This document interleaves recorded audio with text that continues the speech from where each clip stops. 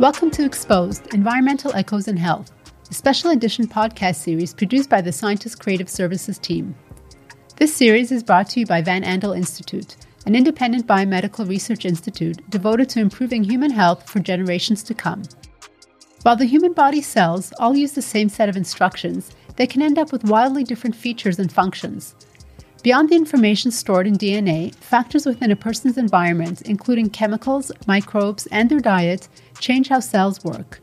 In this series, we'll talk to researchers at Andel Institute who investigate how the environment and behavior change cellular functions through epigenetic processes and learn how they study past, present, and future influences on human health and disease. Through epigenetic mechanisms, some environmental toxicants, such as heavy metals, alter gene expression patterns that then drive cancer progression. In this episode, Niki Spahich from the Scientist Creative Services team spoke with Dr. Yvonne Fondufe-Mittendorf, a professor in the Department of Epigenetics at VAI, about her work studying environmental toxicants and their effects on DNA methylation and chromatin structure.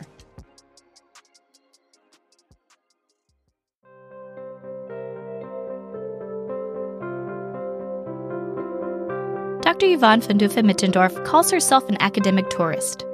After growing up in Cameroon, she went from Nigeria to Germany to the United States in her pursuit of science. Her childhood dream was to cure diseases, but at the time, she thought the only way to do so was to become a medical doctor. There was just one problem: she didn't like blood. Eventually, through her scientific travels, getting a bachelor's and a master's degree, Fondufe-Mittendorf was encouraged to pursue a PhD, which led her to research the link between epigenetics and cancer. My PhD was in DNA repair, which is, at the time, I thought most cancers attributed to mutations in the DNA sequence. It wasn't until my first postdoc in Max Planck that I got to know what epigenetics is, which is understanding how diseases are caused without a mutation to the DNA sequence. I got really fascinated. If you can't have a mutation, what else could be happening?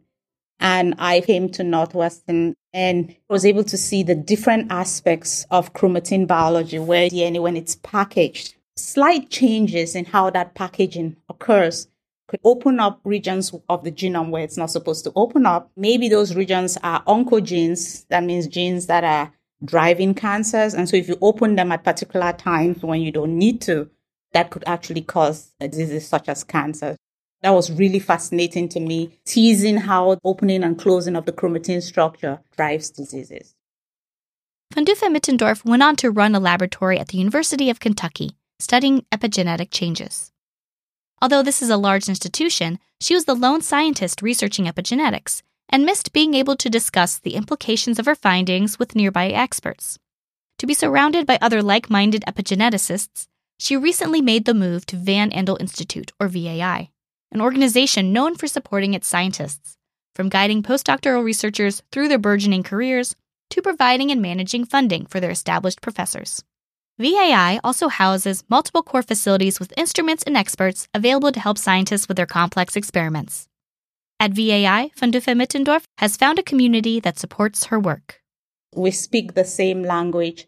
Every day is me talking to other scientists, asking the same basic question: how the packaging of DNA, when dysregulated, drive diseases. I can go down and sequence my stuff right away. I can have the bioinformaticians help me analyze whatever data I have. It just makes my research go a lot faster than it would otherwise have gone. It's given me that opportunity to test things that are risky. And with those risky things, you make more discovery rather than being safe, right? Fondufe-Mittendorf's research at VAI focuses on the effects of environmental toxins, such as inorganic arsenic, on DNA and chromatin. When someone is exposed to high arsenic levels, the heavy metal builds up in their soft tissues and causes cellular damage that poisons the body. Low-level exposure, however, is linked to various diseases, including cancer. Arsenic is present in the soil, and industries such as coal mining put their workers and local community members at risk for heavy metal exposure, as toxins may leach into the ground and nearby sources of drinking water during the mining process. Another concern is inorganic arsenic leaching into food from the soil, especially rice, which is the biggest food source containing this heavy metal. While we think of only coal mining areas, in so many places we're exposed Industrialization is bringing a lot of that. We're burning fossil fuels and exposing heavy metals into the environment. More people than we think are exposed to that. And asking basic biology questions. How is the environment modulating chromatin biology to drive specific diseases? There's a correlation between the levels of arsenic exposure to the levels of cancer. I have this thing that could immediately impact so many people if I'm able to find a drug that can actually help these people. If I can understand how arsenic is causing diseases, I might be able to tell them you need to filter your water or help change policies on how that water is filtered so that people are not exposed. To many, it was surprising that arsenic was associated with increased cancer risk because the heavy metal is not a mutagen. Mutagens are often the culprits behind cancer when they cause mutations in oncogenes. Scientists therefore began exploring possible epigenetic mechanisms for arsenic's role in cancer. Some epigenetic changes affect DNA packaging. DNA is packaged in an orderly fashion into chromatin, fibers of DNA, RNA, and proteins that coil together and condense into chromosomes. Chromatin regions that are less compacted give transcription machinery access to DNA, resulting in gene expression, while closed-off areas are inaccessible and silenced. Arsenic exposure seems to change how that packaging occurs. If you're opening things at times when you're not supposed to open, and you're driving expression of genes that could cause cancer, whereas those genes should have been closed up so that they're not accessible to those regulatory factors. So that's really fascinating to me, that little tweaks and turns of how this DNA is packaged in the cell could be driving major diseases that we all thought before was due to mutations in the DNA sequence. Fondufe-Mittendorf studies this phenomenon with cell and animal models. Early in her toxicology work, she and her research team were studying the heavy metals' effects on a commonly used, non-cancerous human lung epithelial cell line. After treating the cultured, cube-shaped cells with a low dose of arsenic, an undergraduate in the laboratory made a surprising discovery. This undergrad, she had come in 2 days in a row checking the cells, and she called me. She was so scared because the cells no longer had the square shape. They now had this elongated shape, meaning that they were changing from non-cancerous form to a cancerous form. What was fascinating was they start square and tight and close to each other, and then you just see this star shape coming up. This is not really very high levels of arsenic. What if this was occurring in the cell or in my body, which means that I'm driving a carcinogenic potential, which for me was frightening. In Fondufe-Mittendorf's current model, she exposes non-cancerous cells to arsenic and injects them into mice to see if they form tumors, while also performing genome-wide sequencing to understand changes in methylation status and chromatin structure. In one set of experiments, she treated cells for 17 weeks to mimic chronic environmental exposure. This caused genome-wide changes in DNA methylation patterns and chromatin packaging, driving changes in gene expression that turned the cells cancerous. After that time period, she removed the arsenic stress, which allowed some, but not all, of the gene expression patterns to revert to normal, thanks to the fact that epigenetic changes can be reversed. After the cells were relieved from the chronic exposure, Fondufe-Mittendorf treated them with a secondary toxic hit, a high arsenic dose, which resulted in faster tumor development in the mice compared to treatment with cells that did not receive the extra arsenic challenge. So what we're thinking is that you could be going through life being exposed to arsenic and your cells are getting primed. You move away from that region. Maybe some of them revert.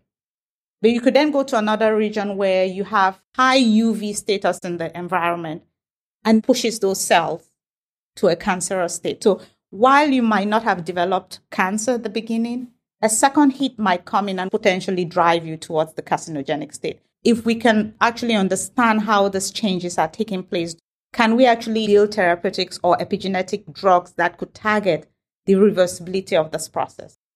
Changes in gene expression are often at the heart of cancer progression.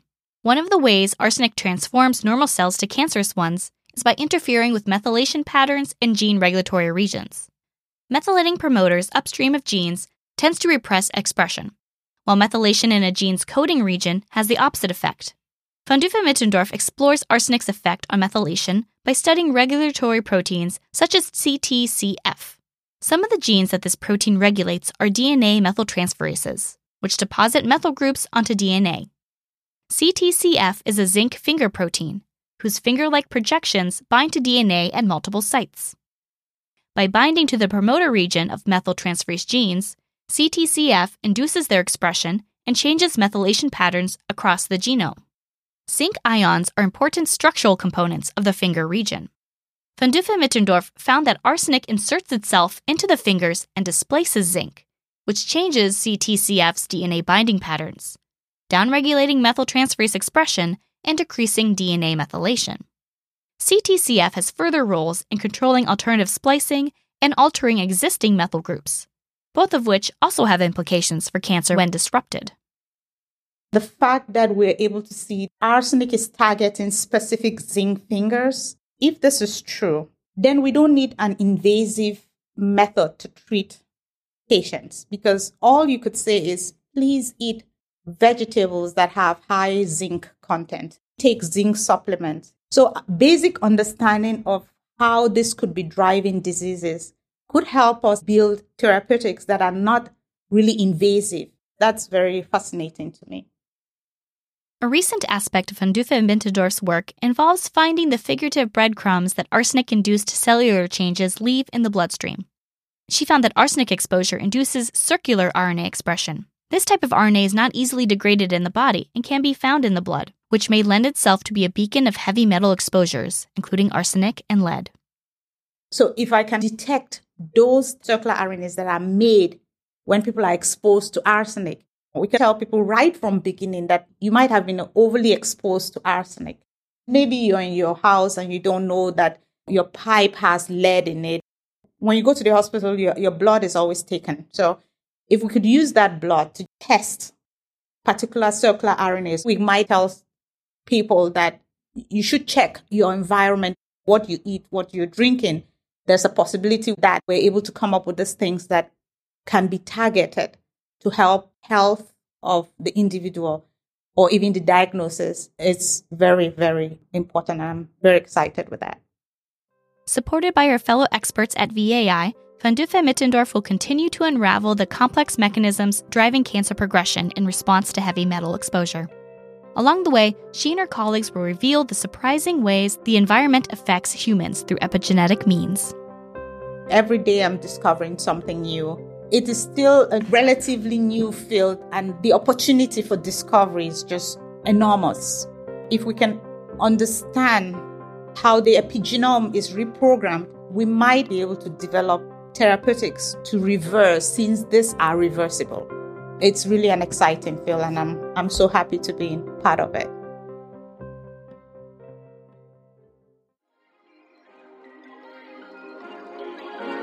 Thank you for listening to the final episode of Exposed, Environmental Echoes in Health, and thanks to Dr. Yvonne Fondufe-Mittendorf, Professor of Epigenetics at VAI. To keep up to date with future podcasts, follow The Scientist on Facebook and Twitter, and subscribe to The Scientist Lab Talk wherever you get your podcasts.